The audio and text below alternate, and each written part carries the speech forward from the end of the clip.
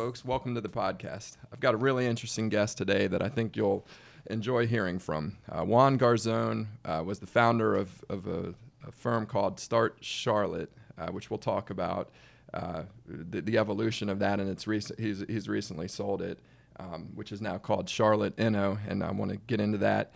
He's also the executive director of Pitch Breakfast, which if you've listened to really any of my prior podcasts where we talk about the local Charlotte startup scene, Pitch Breakfast is absolutely one of my favorite startup events in Charlotte.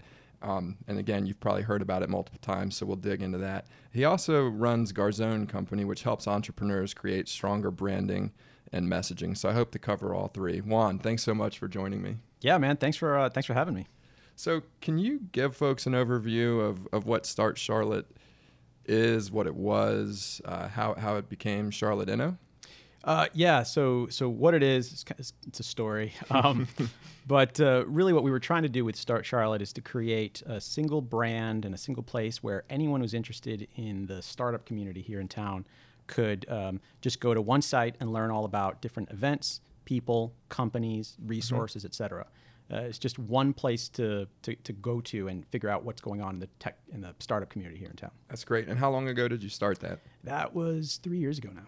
Wow. Because I remember when I first decided that I wanted to engage in the Charlotte startup scene, I'd already run a couple of startups and I just didn't know where to get started. That would have been a great resource. I had Dan Roselli on the podcast fairly recently. We haven't published it yet, but he even Packard Place didn't exist at the time, so it's great to see resources like that because it is very useful for entrepreneurs getting started. Yeah, I mean that's a little part of the backstory there is I ran a company a long time. It was 2004. I started a company in the mortgage space, just trying to be the lending tree of manufactured homes, and it went out of business in 2008. As you can imagine why. I can't imagine why. But that entire time when I would tell people what I was doing, they kind of look at you funny. They're like, oh, you can't get a job. So there was no mentorship programs, accelerator programs. The term startup wasn't really used. Sure. So when I had an opportunity to create Start Charlotte, a big part of it was I want entrepreneurs to have the resources that didn't exist. Yeah. When I was doing that the first time. So that was a big part of why Start Charlotte existed. What are some examples of the kind of resources that you aggregate with Start Charlotte? Yeah, so you've got entrepreneurs who are wanting to raise capital, have no idea what angel groups or VC groups there are in town. You've got mentorship programs, accelerators, just meetups, events where they might meet other people in their industry, just things like that. That's great. So do you partner with Meetup in that case, or do you just link out to Meetup? Yeah, we host things on Meetup. Okay. But we don't have any formal partnership, and we'll share events on Eventbrite and Meetup and wherever else they're posted. Okay, and do you do a lot of work with the various co-working spaces? Yeah, we try to. So with Start Charlotte, we held several events like Startup 101 and Intro to the Startup Community at different co-working spaces. We would rotate them around just to make sure that we're reaching as many people as possible. Okay, that's great. Now I mentioned that you've recently sold it, but prior to selling it, how did you think about scaling it and growing it, and is it organized as a nonprofit or is it a for-profit entity? Or yeah, so Start Charlotte was it was actually a DBA from my consulting company. Okay. It was sort of a side project that started to grow legs really in the past year. I created it because I thought the community needed it, but it's media. Right. So sure. Media, is that really the space you want to get into if you want to make money? That wasn't really the driver there because selling ads on it and all of that just really wasn't. It's not a world that I come from. So it was more about, what does the entrepreneurial community need? What can we create? And we had a small team of volunteers. We had writers. We had, an editor. We've got some event people. And we all just were able to together, create a lot of value and really grow our readership and sort of that influence. So it didn't start off as like, hey, I'm going to grow this, I'm going to create this media business in the startup space, but it started to really turn into that, which really opened up the door to the conversation with American Inno. So I want to spend a little bit more time on your consulting company that you mentioned. And we'll dig into that, but I'd like to just talk a little bit about that. How much time? So obviously you've got a consulting company that's taking all of your at the beginning all of your time. It's what you were working on other than Pitch Breakfast, which we'll also talk about. You create this Start Charlotte resource. When does it start to eat into the time that you're spending? When does it become not a full-time job, but enough time to where you're starting to do less consulting? Well, it always eats into your consulting time, as my wife would remind me from time to time. They very much, all three of them are related. Start Charlotte, Pitch Breakfast, and my consulting were all based around storytelling. It was always helping entrepreneurs better tell their story. And sometimes people that I would meet at a Start Charlotte event would need some consulting help. And so one would work in the other. So it's not like, well, I'm working on Start Charlotte, therefore I'm not doing any consulting work. It probably it was probably a good source of deal for you at some point. There was some symbiosis there. Mm-hmm. That was not the reason for creating Start Charlotte. It's not always the most ideal. I deal with a lot of early stage founders Mm-hmm. who need a lot of help but don't have a lot of money. So I wouldn't call it the perfect lead generation tool, but I mean, it was enough that I could sustain it. I could keep building Start Charlotte, and I could, keep the kids fed and all of that. That's great. So how did it, when did you know that it was a thing, and when did you start thinking about maybe this is its own company or its own entity, or did you ever get to thinking about it that way? Yeah, so Start Charlotte really started to, I'd say about a year ago, gain that traction where I was, we were being quoted in other publications. Mm-hmm. We were, stories that we would write would appear shared by other, communities and things like that. And I was getting tapped for more, advisory panels and things like that. Mm-hmm. And I kind of realized that, all right, Start Charlotte is starting to build some credibility, and it's starting to kind of build that groundswell. We were able to kind of elevate that when we ended up getting an ecosystem grant from NC IDEA. I didn't even realize that you had done that. That's wonderful. Yeah. And was that a year ago, or? That was a little bit less than a year ago. That was last October, I think it was. Okay. And that allowed us to bring on an editor and more writers, and Mm-hmm. kind of expand the content that we were creating, and really allowed us to get to that point where, like, this is a legit thing. I got to block time off. We got to Mm-hmm. do this. And really, was it still a DBA, or did you create a separate entity? It was a DBA. Okay. It was still a DBA. But it operated almost Start Charlotte had its own bank account and had its own process. I mean, it was for all intents and purposes separate, but just legally. It was a DBA. Interesting, very interesting. So a year ago you get this grant, you start adding to the team. How do you start, or how do you go about the process of turning it into or selling it to Charlotte Inno? Yeah, so we had a couple partners. NC IDEA was obviously, the grant was kind of a big one, but we also had partners like Innovate Charlotte and Packard Place, Dan, that you had on the show earlier. And what is Innovate Charlotte, just for the folks listening who might not be aware? aware? Yeah, so Innovate Charlotte is a public-private partnership that we've got in the community that runs runs programs such as the Venture Mentoring Service, Venture Mentoring Program, which is a fantastic program designed by MIT that helps entrepreneurs get access to high-quality mentoring. Okay. That's great. And is that in partnerships with local companies, or is that with a network that MIT has put together? Yeah, or? No, it's local executives and professionals that Innovate Charlotte has sort of brought in to be part of this mentor program. So you've got retired executives, you've got other founders, investors, just a wide range. Probably of lawyers, mentors. Accountants, finance professionals, people who understand different aspects of the business. Yeah, exactly. So no, it's a great program. I highly recommend it for anyone who's looking for mentorship. Yeah, so there's naturally some synergy there with what you're trying to do in terms of connecting people with resources. That's a great resource for them to connect to.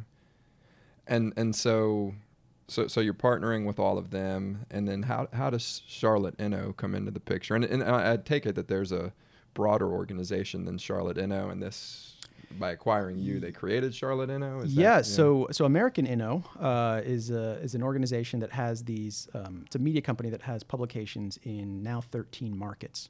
Wow. These are digital publications, similar to what Start Charlotte was doing, but it's a part of the American City Business Journals company. It's related to the business chronicles and business journals that you might see, like Charlotte Business Journal.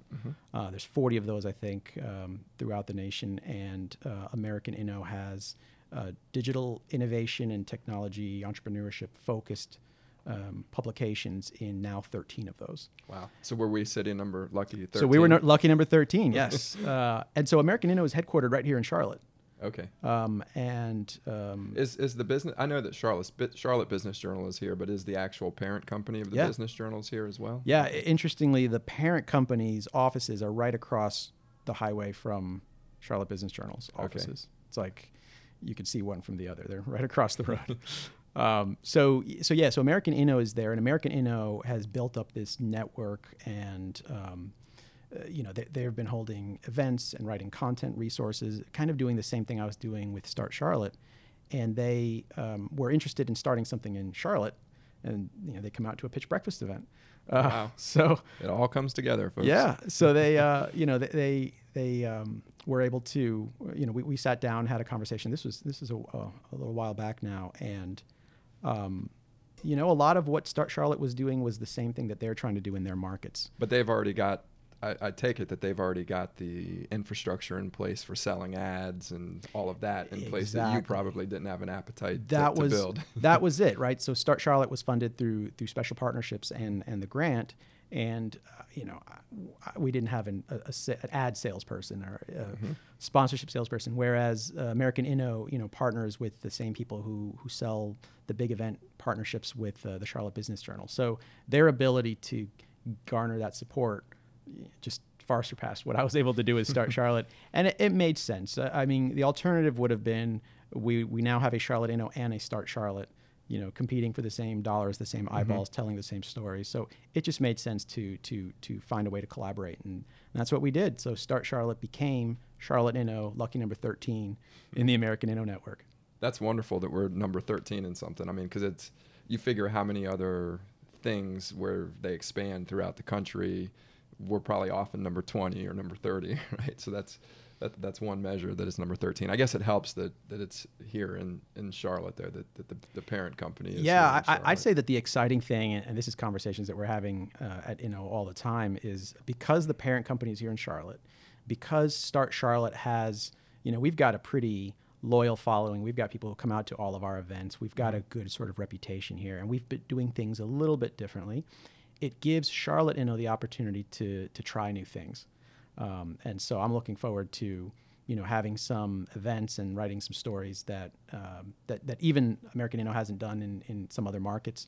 And that certainly that Start Charlotte wasn't able to do on our own, but that, sort of combined, we're able to do some pretty cool stuff. So I'm looking forward to the year ahead. Well, that's great. I know in a prior life, I was heavily involved in an event called Energy Inc. that the Charlotte Business Journal puts on. And it was a top-notch event where they pulled in energy company executives from all over the world. Obviously, you'd have the Jim Rogers at the time, who was the CEO of Duke Energy, but then they had the French CEO of some of the leading nuclear providers in the world, and just all sorts of executives from all over the globe would show up. We had senators would come speak at the events. I think 700 people attended, maybe even 1,000. It was in the Charlotte Convention Center. Do they have plans for events like that on that kind of scale with that level of production and fit and finish for the innovation community? Yeah, certainly the production value of events rises dramatically when you've got a dedicated events team, versus most of our events,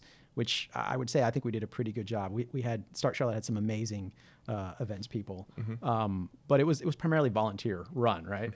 So a little different when they're being paid for it. Yeah, it's a little bit different when you actually have a team that's experienced in that and all of that. So yeah, you're definitely going to see an increase in the production value of events. Is it going to be quite at the senators from all over the world? I don't know about that, but there'll be some pretty good events. That's great. So that's all really interesting to me, and congratulations on that. That's really cool to create something and to sell it. That's awesome. Especially in such a short time frame. Yeah, no, it's really exciting. I'm continuing on with Charlotte Inno as the general manager there, so it's pretty much doing what I was doing with Start Charlotte. Was also brought on as head of ecosystem development for American Inno. Oh, cool. So I'll also be working with other American Inno markets to see how they can build ecosystem, build community, kind of like what we did. Yep. That's great. So I want to transition to Pitch Breakfast because, as I mentioned, it's one of my absolute favorite events. I tell anybody who's getting started, they ask, what should we be going to? And I'm like, this is where you start, and then kind of fan out from there. Chris and I had started Reward Summit, which is how I met you. Yeah. You reached out because you were just interested in it. And Jim Van Fleet and Vic Howie had invited us to pitch in the inaugural event, which was really cool. Chad Stackowicz also did, not with Cloverhound. That's right, yeah. He had a predecessor company, Minds Meld or Minds Mesh, I think. Minds Mesh, that's right. Yeah. And then I think I can't remember her name, but she was running the torch at the time. Lenore Vassell. Lenore Vassell. That's right. I think we were the three speakers, or maybe Chad spoke at the second one. But it is a fantastic event. Can you give just a quick overview for everybody of what Pitch Breakfast is? Yeah. So Pitch Breakfast in Charlotte is a monthly event where entrepreneurs have a chance to give an investor pitch. So it's typically a 5-minute pitch, although we've got another format. And they do so in front of an audience, but we have a panel of experts that listens to the pitch and then gives them feedback on that pitch, helps to improve it. Vic, the founder of Pitch Breakfast, likes to call it the bullpen, where an entrepreneur gets to go practice their pitch in a safe and supportive environment before they have to go do it for real. Okay. Yeah, it's a lot of fun for sure, and really good practice for people. And is that the second Wednesday, I believe, of every month? Yes, so in Charlotte, it's the second Wednesday of every month. We also do it in other cities where we do it usually about once a quarter. Okay. Asheville and Davidson, and we'll have another one this fall. Okay.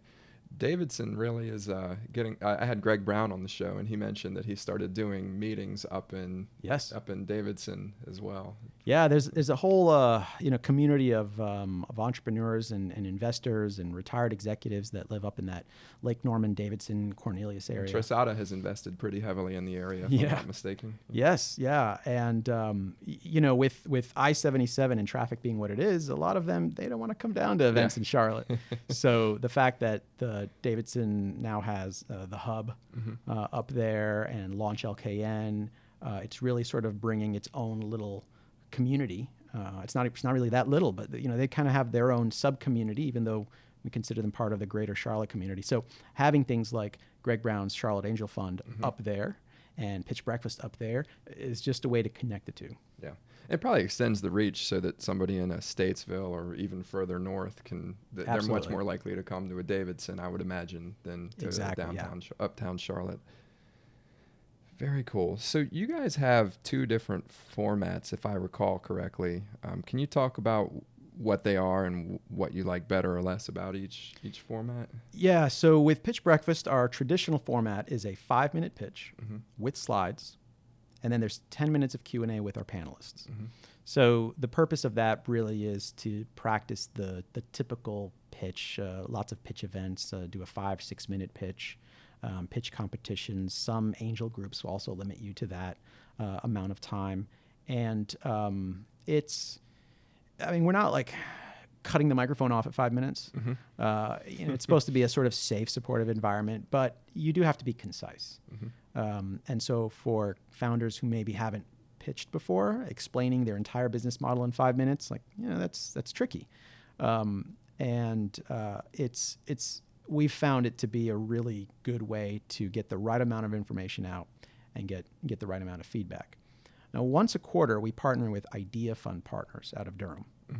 And Idea Fund Partners comes down and sits on our panel. And when they do, we do a different format. It's a 2-minute investor pitch, more like an elevator pitch at that point. You cannot use slides.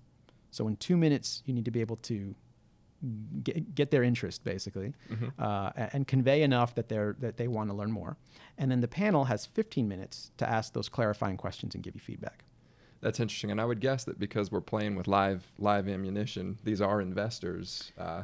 The feedback that they're giving is probably taken a little more seriously. Even though you've got some very illustrious panelists, they're also they're not doing it with real money that they may actually be investing. Yeah. I mean, I would argue that a lot of our panelists are just amazing. I mean, they really. I had are. Garth on the podcast. I've seen him there a couple times. It's like E.F. Hutton when he speaks, everybody listens. Right. Yeah. So I mean, we've got some amazing panelists, but the 2-minute one, for one, we do ask that you have a little bit more experience to do the 2-minute. Companies that do the 5-minute are invited to come back and do the 2-minute because it's harder. Yeah. For people who say, well, 2 minutes is less time and I don't need to use slides. Great. Like that's easier. No, it's not. Yeah. The 2-minute pitch is a lot harder and it really is sort of its own animal. So we do allow companies to come back and pitch on that one. What do you see as different between the two? Like what do you like better about the 5-minute versus the 2-minute, and what do you like better about the 2-minute? Well, if done correctly, your slides can really serve to tell a lot of the story. Mm-hmm. If you have to explain your business in 2 minutes or even in 5 minutes and you can't use visuals, your language has to change. Mm-hmm. And sometimes if it's a technology or a business model or a pricing model or something, you just want to sketch it out, right? So the 5-minute format gives you the ability to use slides. So you can sketch it out. You can, if used correctly, whereas with the 2 minutes, you don't have that. So I like the 5-minute if slides are used correctly because... How often are they used correctly in your estimation? I come from a consulting background, and it's the same thing. A person who knows how to make a slide deck can make a very impactful presentation. Yes. But it's hard. It's an art. It is an art. Yeah. And if you think of it, and I teach pitching. I work with with Dan Roselli's the Queen City FinTech Accelerator program, and every class that goes through that program goes through a workshop that I teach on pitching. And I talk a lot about laying out the story, laying out the flow, the way investors want to hear it, using slides to support certain points. And if you do it that way, you don't rely on the visuals. You're not reading off the slides as a script. The slides can be a very powerful tool. Mm-hmm. If they're not, which sometimes they're not, then it's more of a distraction. Yep. Then it's more of you're using it as a crutch. I spend so much time reading all the words on your slides, I'm not listening to you. There's a lot of ways that they can be used wrong. I've seen quite a few where they throw something up, and I'm like, nobody even in the front row can read the first word on that. Right. Yeah, and I love it when they... But it's good to do that in that environment rather than in front of a real investor or in front of a real customer. You'd rather do it there. And, Charlotte's we're a southern city in that you can meet with somebody and with an investor, and they'll meet with you and they'll say, this is not something that I'm interested in right now, or, there's a challenge here. But they don't always give you all of that feedback. Mm-hmm. Or sometimes they'll be like, oh, we'll be in touch, which is just, and that's not investors specific. I'm talking about anybody just that you meet Absolutely. with. In Pitch Breakfast, that you're coming in to get feedback. To get that critique, and so I think that's really powerful. But yeah, it's you think about a quarter of them are what you'd call good, or I don't want to say anything. They're all good in their own respects. Like they all they're all up there, and we get over 100 people at every event, and some of these people have never presented before ever. Yeah. And they get up there and they bare their soul, right? The company they've been working on so hard, sometimes for years. Mm-hmm. And the fact that they're willing to do that and be open to that critique is always great, regardless of whether they're an effective presenter or not. Yeah. So I've seen a couple there where their presentations are rough, but you can tell that they're passionate. They need some coaching. They need some mentorship. And you can tell that their idea may have legs, that they may have the ability to do it. And and on the one hand, it sometimes is painful, but then if you peel back the layers and look and you say, no, this is doing exactly what it's supposed to do. Right. Yeah. You have to get through the ugly period, right? Yep. You have to get there in order to get to that polished side. And I think Pitch Breakfast helps with that. Yeah. Because if you're in the audience and you're like, wow, my idea is not that refined, or whatever you think about your idea, once you're in the crowd and you're watching someone and they're very early and they're very passionate, and the panel gives them some feedback, like, I didn't understand what you do, but it's clear that you know what you're doing. Yep. And work on this. All of that, it's why we do it. We always say that Pitch Breakfast is great for the companies because it's a chance to practice their pitch in a safe and supportive environment. But the real reason why we do Pitch Breakfast is for everybody in the audience. Mm-hmm. They learn a lot from it. We hear it all the time. Co-founders have been met, clients have been met, deals have been made just from people meeting and what they hear at those events. So that's why we do it. Yeah, I definitely could see that happening. What is the biggest mistake pitchers make in your mind, or what are some of the biggest mistakes? So the biggest challenge is in effectively communicating what problem they're solving. Is at least that I've seen. It's where a lot of companies get caught up. When we do our pitch workshops, I outline the 10 questions that investors want answered in a pitch. There's 10 things that they want to hear. And the first one is, what problem are you solving? And it doesn't sound like it would be that hard to answer. But when you have, if you have 10 things and you've got 5 minutes, you've got 30 seconds for each of them too. Yeah. So now you've got 30 seconds to answer that. You better get there quickly. And you have to be able to convey that in a way that makes sense to the investor or to the audience. But you'd be amazed at how many times entrepreneurs say, "Oh, problem, I solved this problem, done." And it's like, do you really? Is that really what you're solving? And is it really a problem? Is it really a vitamin a or a medicine? Exactly. So there's a lot of time, and sometimes they are solving great problems, but it's not what they think they're solving. It's very sort of meta. But I see so many companies get caught up in that. If they can figure that out, there's a quote, and I forget who the guy is. I think it's Dave McClure, 500 Startups, who said, "Focus 80% on the problem, 20% on the solution." Okay. It doesn't mean you're going to spend 80% of your time talking about it. Yeah. But spend 80% of time making sure that you're solving the right problem and you know what the problem is. Mm-hmm. Because if you're in a pitch and you convince me that there is this huge problem and there's a market, right? There's a lot of people who are paying money to solve this problem, and you've got a solution to it, and you run out of time, I'm going to ask you about your solution. But if you spend 80% of your time talking about this solution, amazing solution that you've designed, and I'm not clear on whether anyone's going to buy it because it doesn't really solve a problem, I'm going to say, that sounds great, but it's not for me. Yeah. So make sure you get the problem right. I'm curious if you see this at Pitch Breakfast, because you've been to a lot more than I have, obviously. But but a lot of pitches that I see, I think people hear it, rightly so, that investors want to bet on the jockey, right? And Greg talked a lot about this in our podcast. He talked about, look, you're probably going to get your idea wrong. You're probably not going to build the right product the first time. You're probably not going to have a good market fit. But if you're good, you can pivot. And if I feel like you're committed, I'm much more likely to invest in you because you're going to be willing to pivot. Sure. And I think people hear that, and they hear investors bet on good teams. And so they think they need to spend a lot of time on the team. And so they end up spending a bunch of time on the introductions. And again, I don't remember seeing this very often in Pitch Breakfast, but is that something that you run into? Because it seems like in a lot of pitches that happens. Yeah, the team is always an interesting one. I know a few people out there, and we've got some panelists who talk about the team first, talk about the team more, right? Spend more time on the team. Tell us more about the team. And I get that. I really do. If one of the biggest questions that I would say is being addressed by the team slide is, can you pull this off, right? You've convinced me that you've got a market. You've convinced me that you've got, the right solution, blah, blah, blah. Can you pull this off? And that's what the team slide answers. Is we can pull this off because we've put together this team, blah, blah, blah. Depending on the venue, I don't always believe that the team should go up front. And again, it depends on the venue. You can be in some instances where an angel group is they're listening to several pitches or a pitch competition or something like that. And if you start off saying, hey, we've got a team and we're so-and-so and so-and-so, unless you've, got some hardcore legit experience, like I'll give you an example. I saw Igor's pitch for Prion, his new company. Igor, founder of Yap, which became Alexa. He spent a lot of time on the team, and rightly so.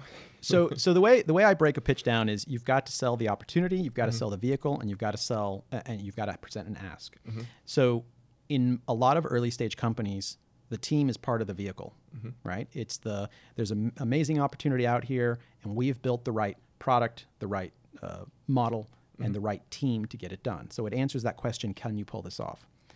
If you have a background like Igor, right? If your last name is Zuckerberg, then your team is not part of the vehicle. It's part of the opportunity, right? Because basically what someone like Igor is saying is, I have solved some massive problems and now I'm tackling this problem. Yep. That's an opportunity. For most early stage startups, the team is not the opportunity. Yep. It's the vehicle. That's a great way of putting it. I haven't heard it framed that way, but that's exactly it. Yeah, it's trademarked. Then I won't use it. No, I'm just kidding. Without royalties. Is there anything that all or most great pitches contain? I mean, I think you just laid it out that there's this, there's 10 things that they need to address and they need to think through those 3 parts that you just talked about. But are there things other than those that most great pitches contain? So really good pitches not only answer those questions, but do so in a way that engages people at a fundamental level. No matter what kind of metrics you have it, if there's not an emotional pull in the pitch, then it's just draining to listen to. Yeah. And that emotional pull is usually done by story. Human beings respond to story. It's what I've devoted my life to is stories and storytelling. I tell the sales team we build at Level and any company that I advise, and the sales team that we build at Amentra and at NextGrid, it's all about I tell people, and this is selling. This isn't raising money, but this is selling. Well, raising money is selling. It is selling. It absolutely is. And even hiring people is selling. Yeah. And again, even when we're interviewing candidates, I tell everybody, have 3 or 4 stories that you just know really well. I don't even care if it's 3 or 4, even if you just have 2, but know them well, be passionate, tell the story. People remember stories. They don't remember features. They don't remember the deck that shows all the other customers. They want to hear the stories of how other people solve problems or that type of thing. Yeah. So if used effectively, a story can draw people into an emotional desire to either support you or to convey the problem that you are addressing. Stories allow you to convey the emotion. And then, and this is true of any decisions, human beings make decisions emotionally and we rationalize with logic. People always think, no, I'm going to make a nice rational decision. I'm going to see which company here is the best investment and all of that. But the reality is we make a decision emotionally, and the entire time we're just like, let me justify this. Let me justify this. So you have to engage emotionally, and you can do that. And one of the methods that I teach for clarifying what the problem is using stories to clarify the problem.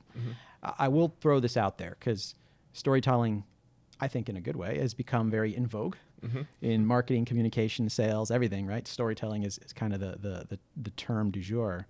And I have seen people not use it correctly. They'll throw a story out there that has nothing to do with what they're pitching. Yeah.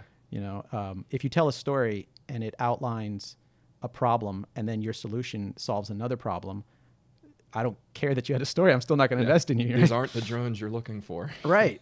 So because of that, the story needs to serve a purpose. You can't just throw it in there and expect it to save anything. Yeah. But that being said, storytelling is a great way to engage. That's great. How has the event evolved over time? Besides going to, you added the idea fund. You've obviously opened up to other cities. Is there anything else that's evolved? Obviously, the attendance seems to have gone up. Yeah, it's funny because it's been so iterative that you might say, oh yeah, it's grown, but it's still the same thing. It really has evolved a lot. In the beginning, it was a little bit more. Vic will even say this is just an idea. They just kind of threw it together, got 12 people in the room, and let's see what happens. And what we've done was to really systematize it. And so, what's the criteria for selecting a company? What's the criteria for selecting a panelist? What does the run of show look like? How do we address sponsors? All of that has been systematized. We became a 501c3 a few years ago. So now we're a legit organization, nonprofit. What was it organized as before? It was just a volunteer organization. Okay. So no legal entity. No. Yeah. Before it had no. It was not a legal entity. We asked a couple sponsors, hey, do you mind buying breakfast? And then now we've got a bank account, an accountant, and our different partner relationships and all of that. So and now we're in multiple cities, right? So. It is now a more formal organization. We have a board. We've got teams in different cities, and all of that behind the scenes has made it run smoother and has made it higher quality. and every pitch is professionally videoed, and Yeah. all of those things has just made it a more effective event. But it's been, it's 6 years old now. Yeah. So it's so iterative that, Well, it's easy to interesting. In a look way, at you're an aggregator, right? Because you're a good place for the better the audience is that's coming in and watching it, the better the panelists are, the more pitchers. The more pitchers you end up bringing in, and the better entrepreneurs you get. But the better the entrepreneurs are, the better the audience is. So Yeah. you're really aggregating demand and supply there. Yeah, absolutely. If we keep the panel quality high, Yep. and we make sure we get some decent companies up there, more people come, and higher quality people want to attend, and yeah, it all sort of feeds itself. Yep. So I mean, we're definitely seeing the fruits of that. So it sounds like you have, but do you know of anybody over time who has gotten funding as a direct or near direct result of pitching at Pitch Breakfast? It's hard to say direct. Sure.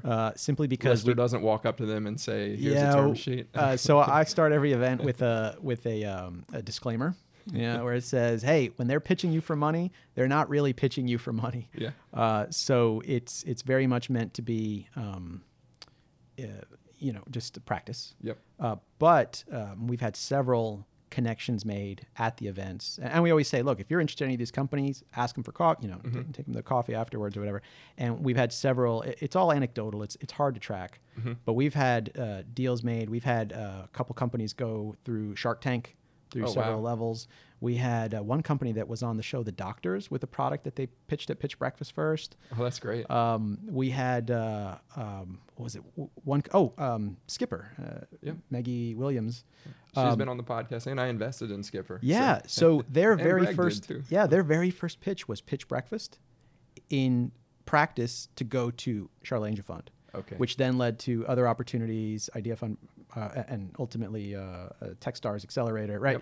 Yep. And so that was where they pitched first and sort of got that exposure. So you're going to take credit for Maggie's success? Or? Absolutely. No, that's great. No, they do great stuff. But being able to have that as that first place to get that exposure, get that practice, I think has benefited lots of companies. Very cool. What makes a great judge in your mind? So we look for three things in a panelist. We look for experience investing, experience raising, so they've been an entrepreneur, and they have to do good in front of an audience. So they have experience and knowledge of both sides of the table. Like they know what it's like to be that person raising money, but they've also assessed other investments and made investments themselves. But those two alone aren't enough if you don't do well in front of an audience. Or if you're an asshole, pardon my French. If you're an asshole, which, not going to say anything more, but like I've been to a couple of events. We've had trial and errors, and we've got a really good panel now. But yeah, not just whether you're nice, but do you engage the audience, and the questions that you're asking, are they hyper specific to this industry, or are they thought provoking? Yep. So we look for all of that. Very cool.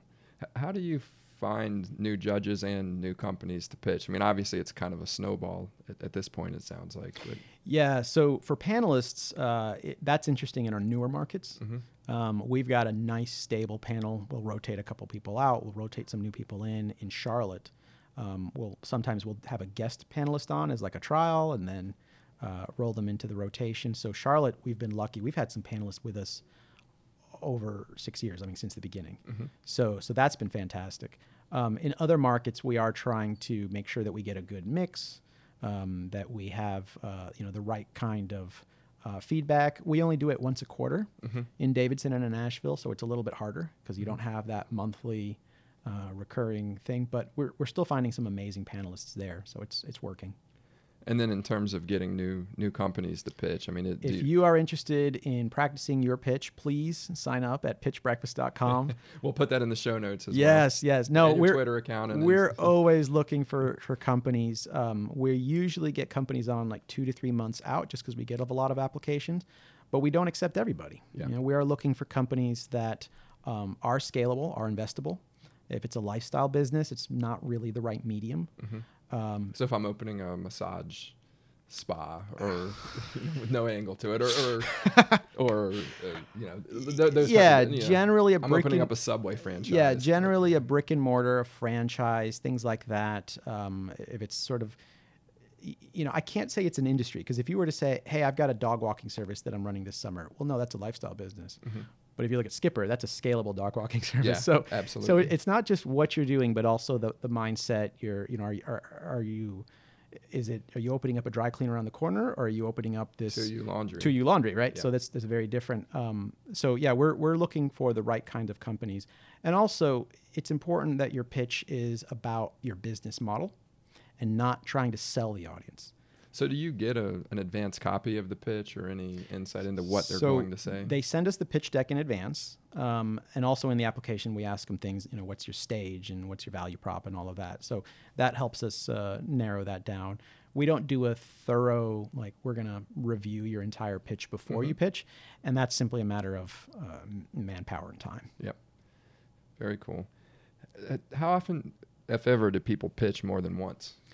So we've had a few companies pitch more than once, and for the most part, it's companies that did the standard pitch who then come back for an idea fund pitch. Okay. We don't generally have you come back. There have been a few cases where one founder will come back with a different company. Okay. I want to say that's happened at least 2, maybe 3 times. Okay. But yeah. Cool. Well, I want to switch gears to your consulting company. We've mentioned it a couple times. It's called Garzón Company. Is that correct? Yeah. Didn't get too creative there. So can you give just a quick overview of what Garzón Company does? And are you still operating it now that... Yeah. So that's also, it's about going on 7 years old now. We do messaging and marketing strategy, really centered around storytelling. And through that, we've worked with several founders on their pitch or on their brand. And we've worked with some larger companies specifically on sales communications, messaging, and branding. Okay, great. And is it just you, or do you have I know you've ended up bringing on a staff for Start Charlotte, and that was part of it. But are there other consultants, or? Yeah, so I don't have principal consultants, but I've got other contractors that I have on different projects. I couldn't do any of this if it wasn't for my teams. I couldn't, pitch breakfast. I've got a pitch breakfast team, and Start Charlotte. We had some amazing teams. Now Charlotte, we've got a solid team there, and with the Garzón Company, I've got a team that I rely on as well. So I couldn't do any of it if it wasn't for the people that I work with. Yeah. And how do you think about scaling a business like Garzón Company? Is it taking on things like pitch breakfast and Start Charlotte that are complementary and that maybe open up new opportunities? Or so yeah, that was always an interesting thing. I had this aversion to launching an agency. It wasn't something that I wanted to do. I actually really liked the independence of being a consultant and putting custom teams together, specific to a client. I just liked the flexibility of it, but the scalability of it is not necessarily optimal. And so one of the things that I'd been looking at is that through all of the projects that I've worked with throughout the years, lots of that messaging and branding projects, I've been building frameworks and sort of crafting that methodology. Like, what was it about this one naming project that we did and this other branding project that we did? What does it all have in common? And I use various frameworks out there, but I've gotten to this point where I'm developing my own frameworks and methodology. And, that's something that that's the direction that I would go in, is more teaching, is more coaching. And would you view that as enablement for people who maybe aren't as seasoned as you are to be able to go do it, so that you build some scalability into it? Or is it that you would be spending less time so you yourself could walk through more people? Yeah, or both. That's the thing. I have to spend less time on it, right? Because I've we've got this new project with Charlotte Inno, and I want to dedicate a lot of my time to that. But that's something that I think right now there are a lot of companies that need the work that I did with larger companies. There's a lot of smaller companies that need the same thing, and can't afford to hire a consultant to come in and work with them one-on-one. But if you've got a framework, and whether this is taught in a workshop where one of my consultants kind of comes in and works with you, or works with various companies, or whether it's even just purely an educational thing. There's the whole course where you've got sort of a video course where we kind of walk you through step by step how to construct an effective pitch, how to think through your brand. This is all materials that I have. And so now that I'm thinking about like, well, what's next for the Garzón company, since I'm spending a lot more time outside of direct client work, it's framework to education. Very cool. So how much time are you spending on Garzón company? I'm guessing as you transition, you probably have to scale that back. Absolutely. Yes. I am spending the bulk of my time now on this Inno transition. This is pretty fresh right now, and we want to make sure that this goes off without a hitch. So I'm relying a lot more heavily on my consultants and contractors for that right now. Great. And what goes into what kind of things go into a great brand in your mind? What are some common themes in a great brand, or things that people need to be thinking about? Yeah. So some interesting things I found just from working with different level companies and different types of companies on branding is the smaller you go, the more fixated companies get on the logo or the tagline when they think of brand. The larger you go, there's usually a different understanding of what a brand is. But a brand at the end of the day is a promise, right? When your customer sees anything having to do with your company or experiences anything having to do with your company, what's the feeling that they get? What's the sense that they get, right? As a brand, you're saying, whenever you see this color, whenever you deal with this, whenever you talk to one of our people, or this scent, whatever it is, it evokes X, right? We promise to do this. And understanding that that's what a brand is, and that all of the other things, your logo, your colors, your website, your script, the language, the tone, all of that are just executions of what that core story really is what it is. If you understand that, it makes branding a lot more effective. But you still have people or companies that get caught up on, well, I want the logo to look like this, and I want the color to look like this, and here's a tagline that I thought was clever. It's not effective. Yeah.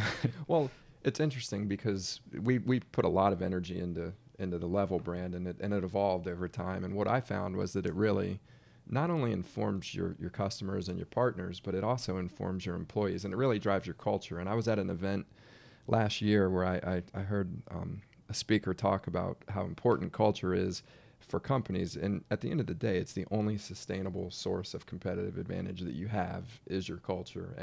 And to me, I just saw that the brand and the culture of Level were just so entwined. And luckily we were very, we thought a lot about the culture that we wanted to create, and we made sure that the brand reinforced it. But then really the brand started to drive the culture, and the two really co-evolved together as well. Yeah, as well it should. I've been working with another company here that went from one location to multiple locations, and they realized this is going to change.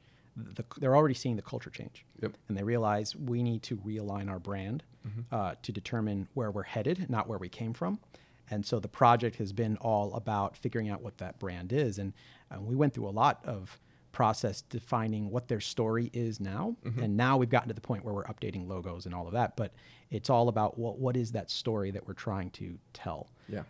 Story is a huge part of brand. I mentioned frameworks before, and one that I've been using a lot and I've built on it is this framework called Story Brand, which is a fantastic book. I recommend it. It's a book. Okay. Yeah. I haven't heard of that one. Oh yeah. Donald Miller, he's an author who became a branding guru. And he's got a framework that is all based on storytelling. But the core of it, and he's not the only one who talks about this, but he's my favorite. The core of it is that he uses what's called the hero's journey. If you ever heard of the hero's journey? I have not, but I can imagine. Yeah, it's this old hypothesis that this philosopher, I forget exactly who it was who came up with it, but found that in ancient culture and ancient literature and religion, all of that, stories always tended to follow a similar framework, right? There's always a hero, and he wants to achieve something, but he can't because there's a villain or there's something in the way, right? Some obstacle. And then he meets a mentor, he meets a guide right? He's Luke Skywalker, and he meets It could be Obi-Wan the girl, Kenobi. or it could be the Yeah, old guy. he or it meets could somebody, be, and this mentor shows them a different way, shows them another path that allows them to achieve success, and they emerge transformed. There's a whole lot. You just search the hero's journey online, and you'll find it. So what Donald Miller sort of lays out in this framework is that many companies think of themselves, and entrepreneurs especially, and I run into this all the time, they think of themselves as the hero, right? They've got their goal. They want what they want to, they know what they want to achieve, and they run into obstacles. And a lot of times those obstacles are your clients. So your customers get in the way. Like, they're preventing you from getting what you want to achieve. Sometimes it's your banker. It could be your banker. It could be whatever. But you see these as obstacles. And what this framework lays out is that your customer is the hero of their own story. Okay. They want to achieve something. Yep. Your brand, but they have obstacles. Your brand should be the guide. Okay. Your brand should be the mentor that helps them achieve that. And so a lot of my branding work is all designed around understanding what that narrative is from your customer's perspective, building your brand around that. That's great. I had not heard it framed that way, but I think a lot of the things that we did well in branding level probably would have, by just dumb luck, would have helped facilitate that. Yeah, I mean, some great brands throughout time have done that, but maybe by accident. Yeah. But now I think in terms of explaining branding, because I've had other frameworks that I've used throughout the years. I read a book called Primal Branding that I thought was really good. Yeah? Yeah. I have to check that one out. Yeah, I'll link to that in the show notes as well. But I'm definitely going to check out the Story brand book and the Hero's Journey as well. What are some of your favorite brands? Not that you've created or helped with. Yeah. So I'll tell you one that has done a good job, although I've seen their competitors start to do a much better job with it, is University of Phoenix. Okay. Because, it's online education. Yeah. Right? Which gets a bad rap sometimes. And it's like, I don't know. You can have your opinion about online education. Sure. But what they've done with some of their ads, if you watch some of their ads, they've got these like 30-second stories. And you get this sense of empowerment. Yeah. In such a compelling way, right? The use of narrative, the use of visuals, the use of the music, everything just makes you feel a certain way afterwards, and you feel like, I can do this. Yeah. And that's what they're going for. Like, that's the emotion that they want you to have. Yeah. And they do it so well that I think it's extremely powerful. Yeah. So that's one, at least from an execution standpoint, that I really like. Yeah. One of my favorites has always been Porsche. Yeah. I just feel like they understand what they're selling. Yeah. And I like I'm a watch guy. Rolex is one of my favorite brands. I just really like the way they present the brand. It's one of the most recognizable and also organized as a not-for-profit. I don't know if you knew that. I did not know. So I don't think of Rolex as a nonprofit. Yeah, well, I'm sure somebody's making some money off of that for sure. So, it sounds like you do have a broader ecosystem of service providers that you work with. What are they? Are there? I'm assuming if you're doing branding, there's visual designers, copywriters, web designers. Are there any others? Yeah. So I've had a chance to work with a few copywriters, designers, videographers here in the community, which has been great.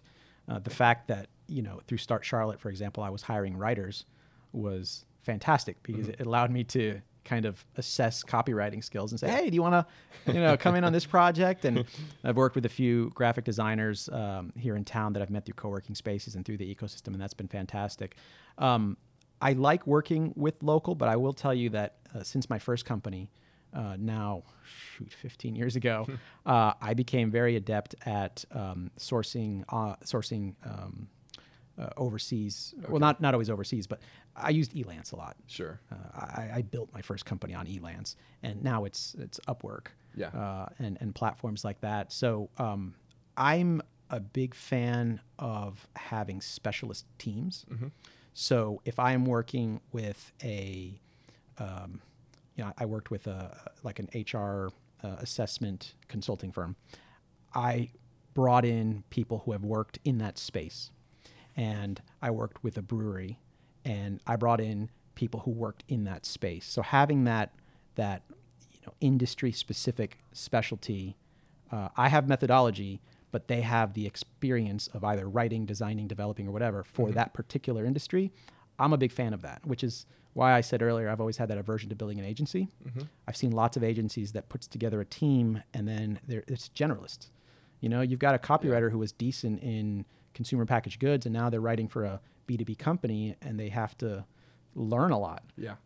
And so, you know, I've just been a fan of bring in a crack commando team that's an expert in this industry and do the work, and then you reconfigure the team for the next client. Very cool. How do you think someone should think about the evolution of a brand over time? I mean, obviously it's something that is going to change over time, but is there a framework you use or coaching that you give people? Obviously, when they start the brand, they have one mindset, but how does that change over time? And how do they know how to calibrate it as things are moving forward? Yeah. So the brand changes as your customers change. You know, I gave the core story framework, and it's all centered around your customer. So when your customers change, if your company is growing and now you're going after different customers, you need to evolve your brand. If your customers are becoming different, right? Your product is now more expensive. You're going after a more affluent customer. Your brand needs to adapt. So the brand adapts as your customer, or I mentioned before, multiple locations. You were in one neighborhood, you're in one location, now you're in multiple. Your brand needs to adapt. So whenever your customers change, your brand has to change. That's great advice for sure. So what is your background prior to going out on your own? How did you get in, or what prepared you for all of these activities? Do we have enough time for this this question? So yeah, it's interesting. I'll tell you kind of the connecting point to a lot of what I do. My dad was a comic book artist.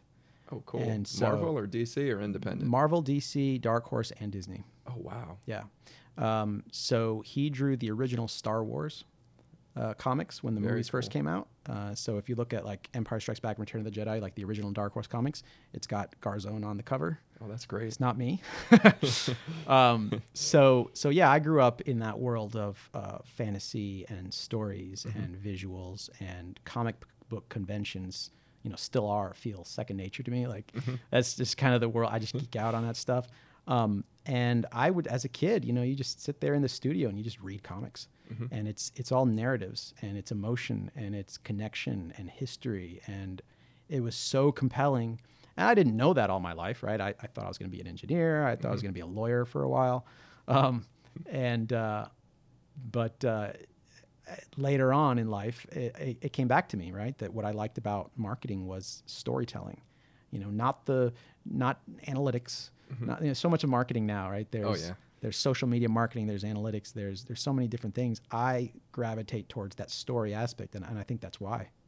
That's cool. Did you work in branding and marketing prior to going out on your own then? Or? No, that's where the story gets really interesting. So I'll say that way back in the day, I graduated school. I thought I was going to be a lawyer. I went to App State. Okay. University. I'm going to Boone this weekend for the first time. Boone. Yeah. I love first time? Really? Yeah. Oh man.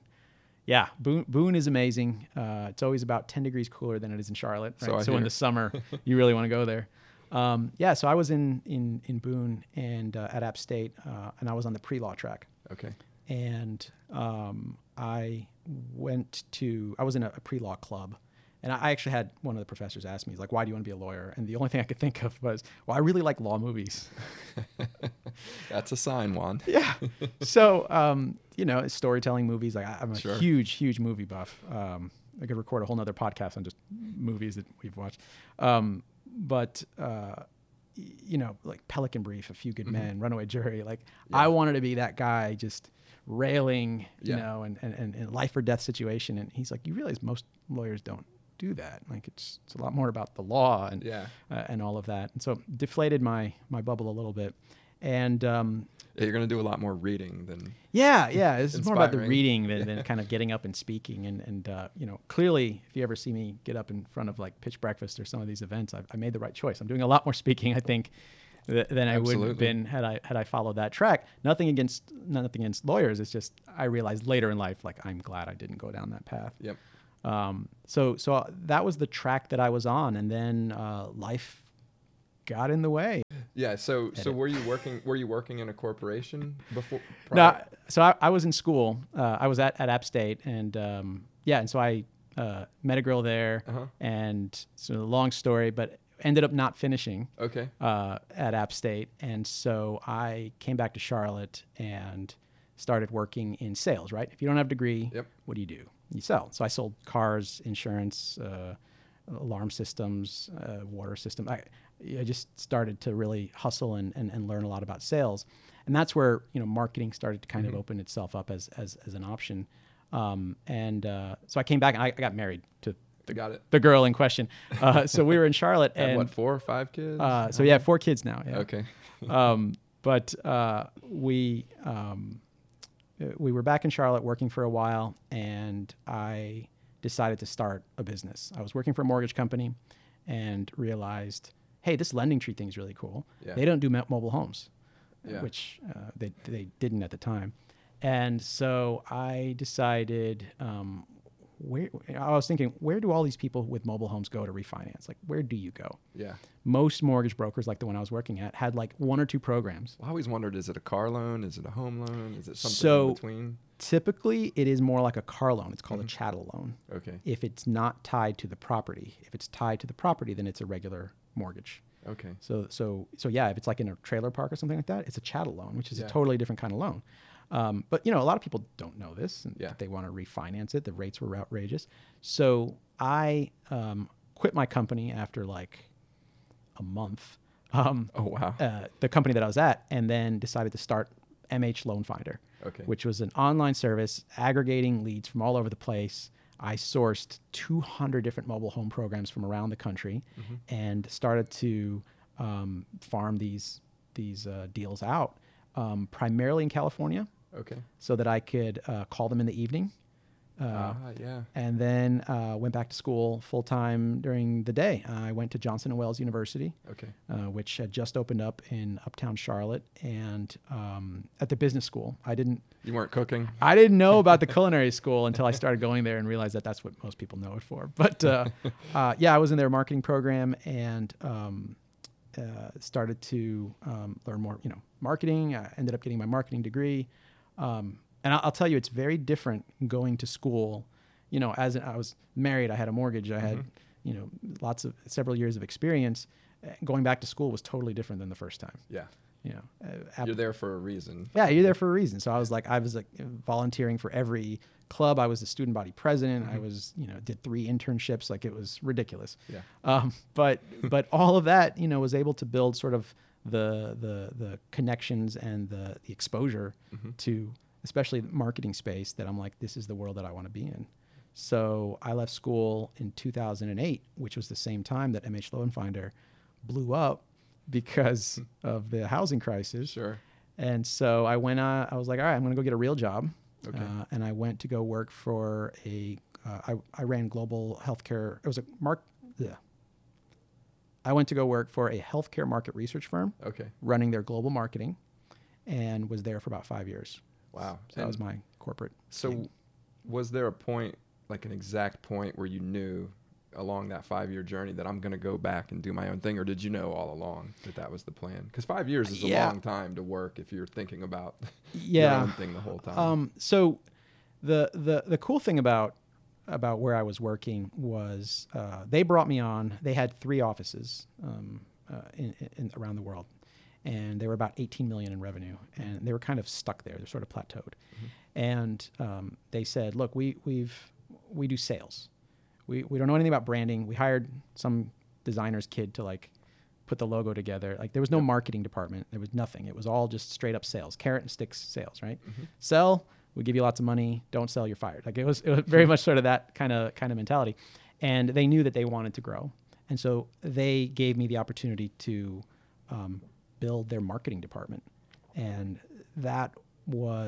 it felt very entrepreneurial. Absolutely. I had that flexibility to grow this organically, build the brand, and then build more offices. And we ended up, by the time I left, it was a merger with another company that I got laid off because my job was made redundant then, but 5 years later. But we ended up with 15 offices and 100 $100 million in revenue. So there was some nice growth there as a result of some of the things that we were doing.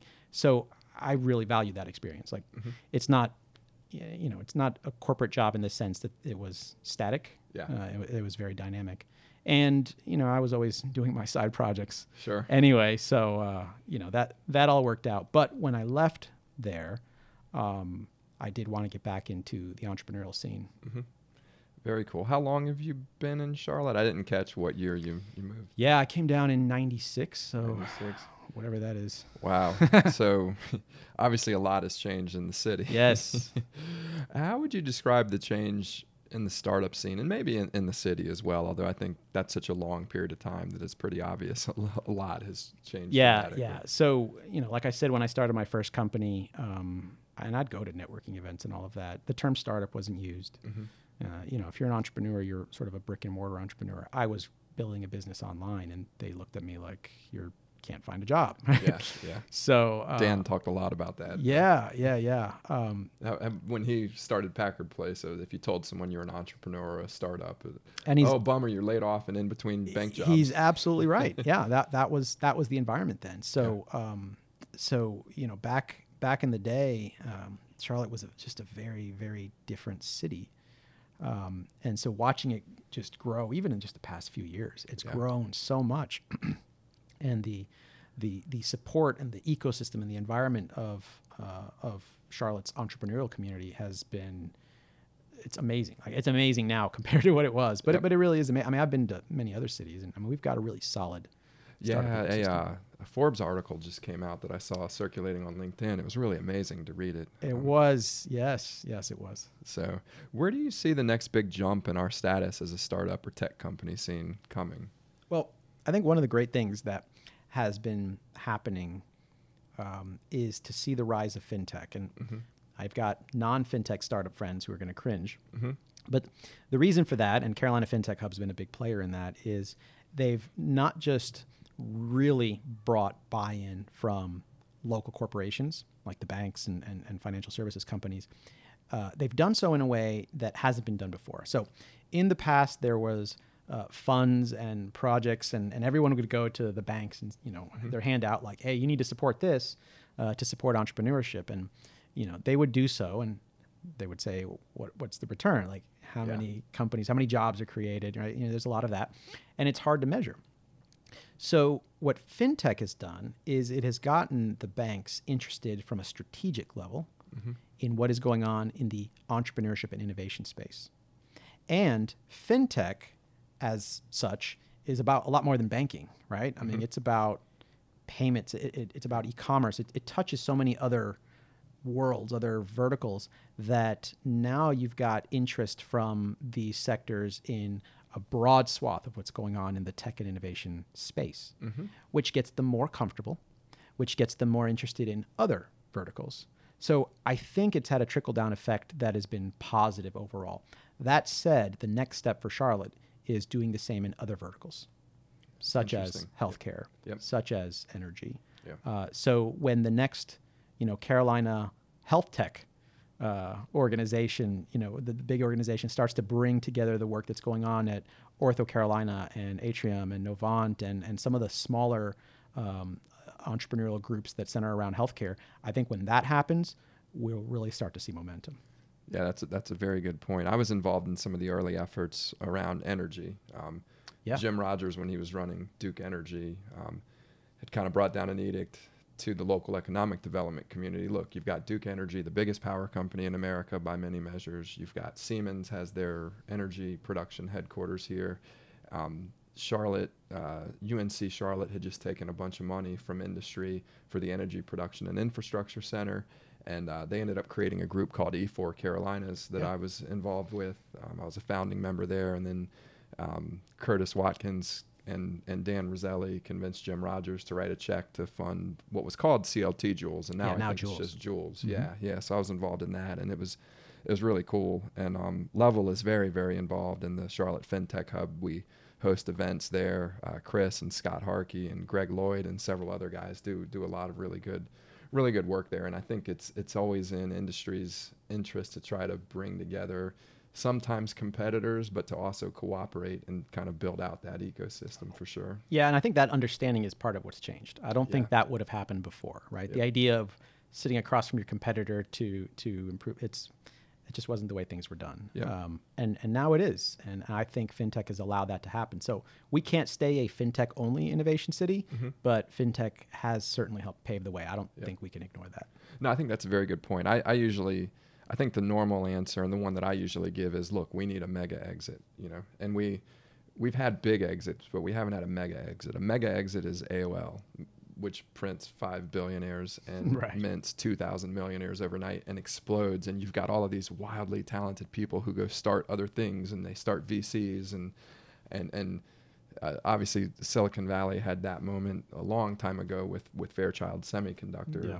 If you look there, I think they call it the $1 trillion startup because it spawned $1 trillion of market cap through over the decades. And I don't think we could point to any of our exits out there as being that, but you're starting to see more meaningful exits. But I think you're right. Like it's more important to diversify, because the more industries that you can support that are complementary to one another, I think you're more likely to get that massive multiplier effect. Yeah. And I think our path is probably going to be a little bit different than that, just because ecosystems are changing. The way ecosystems build are changing.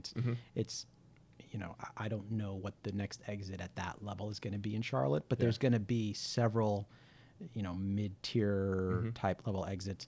The challenge for us as a community is we need to keep them. Yeah. Right. So we've got companies that are on their way to those. We need to make sure they stay in Charlotte. Yeah. Well said.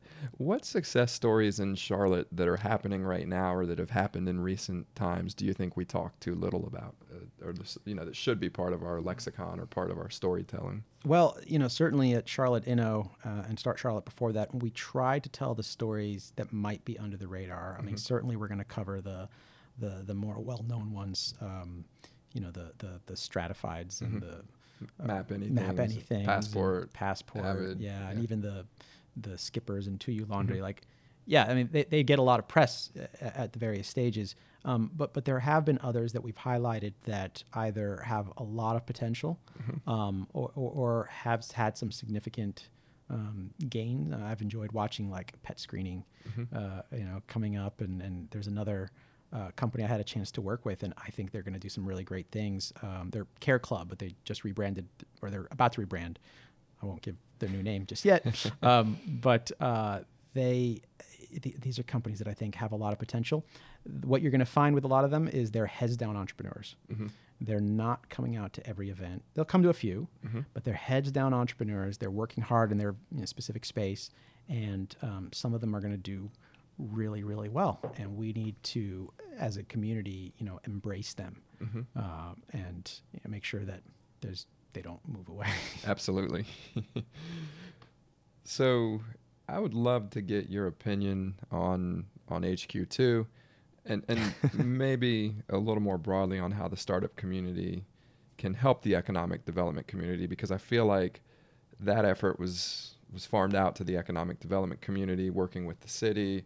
I think personally that we probably were never really as in the running as we thought we were, and I think that's what I love about Charlotte, because we think big, and we have guys like Vic Howie who goes to Sydney and sees the Whitewater Center down there and says, we're going to build one of those in Charlotte, and they're like, no, this is Sydney, this isn't little Charlotte. And he's like, no, Bank of America started in Charlotte, we're going to do this. So I love the fact that we aim so high, but I do wonder, I don't know how much we've traditionally, I think because we have a very good economic development group who's very good at attracting big companies and keeping a lot of big companies here.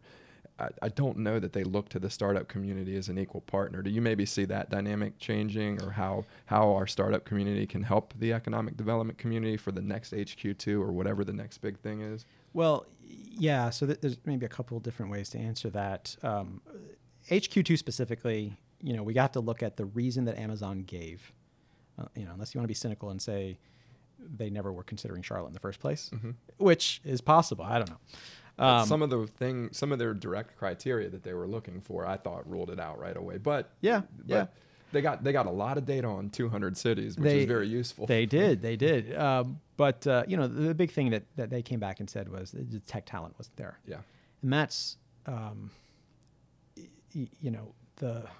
we were talking about HQ2 or HB2. Now I just realized. HQ2. Okay. But HB2 may have played into that story as well. I thought you said HB2. Now I'm like, wait a minute, am I answering the wrong question? Yeah. So there's no tech talent. That was kind of the thing, and that's something that even since the big HQ2 conversation has increased dramatically. Since then, we've had more companies bring their innovation centers here, right? We've got now like the Ally Bank, the Duke Energy, Lowe's just announced theirs. Yep. You've got things like the Lowe's announcement, right? Yeah. Where they're going to be filling this full of specifically tech, tech and innovation. So a lot of the banks, financial institutions, and other big corporations in the community are starting to develop technology across all of, it's now starting to cross multiple disciplines. Like you need tech savvy, HR, marketing, production, like everything that you need now is more, technology is just more a part of all disciplines in a company. And I think Charlotte companies are getting that. And we're going to see a lot more of the announcements like Lowe's. So, now, at the time when Amazon was first having this conversation, were we seeing quite as much of it, even though it was only a few years ago? Not as much. But I do think it's a different scale. Chris and I talked a lot about this, what it would mean for level. If an Amazon comes in and tries to hire 50,000 people, even if it's over a 3-year period, I think that there would have been a dramatic inflation of salaries, which is good for the city, but it is tough for the other companies to compete with, which may be a good thing. It may force us all to compete better, but I feel like it would have been pretty disruptive. I also think the effects on housing pricing, on infrastructure, on a city like DC or New York, who they originally had also selected, I think they can absorb that. Yeah, in a way that we really can't. Amazon would have been a big rock in a small pond or mid-sized pond, and it would have made ripples in lots of things. The one angle that I thought we had going for us is the banking, because banking is a very important vertical to Amazon. A lot of Gap One has very publicly and famously gone all in on moving on to AWS, and I think that Amazon sees this as the next frontier. If we can get a Bank of America who spends between $14 and $18 billion a year on tech, moving things into the public cloud, if we can get Wells Fargo, if we can get these other banks. So that was the one thing that I thought we might have had that some other cities didn't have. But I think when you look at what they picked in DC, pretty early on, it felt like that was going to be the natural place, right? The CEO owns the newspaper there. The CEO had bought the biggest house in DC at the time.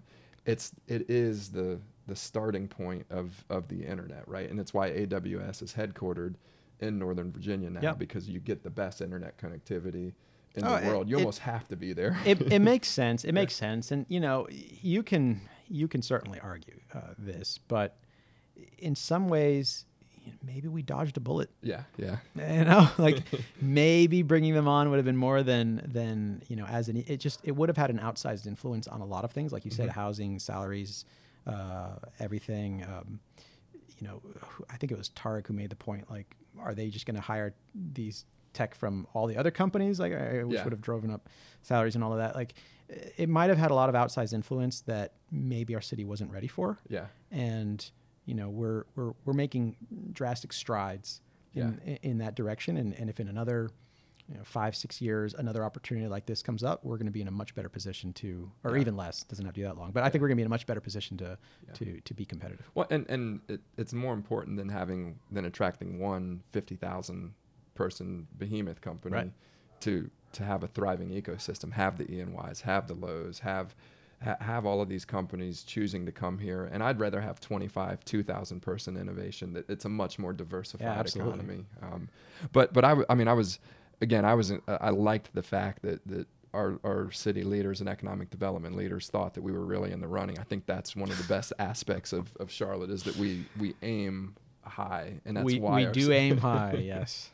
So, well, look, this has been great, Juan. I really appreciate you coming and talking to us, and I really appreciate what you've done for the community across all three of your efforts. It's really cool to see, and I'm glad that I think it is encouraging more and more people to get involved in this community, and obviously there's there's just a critical mass that we hit. And I feel like although some of us, maybe a lot of us are maybe frustrated with the pace of progress within our city, I think we can all agree that it's in a much better place than it was 10 years ago, and it's positioned to be in a much better place 10 years from now. So again, thank you so much. Yeah, absolutely. And thank you.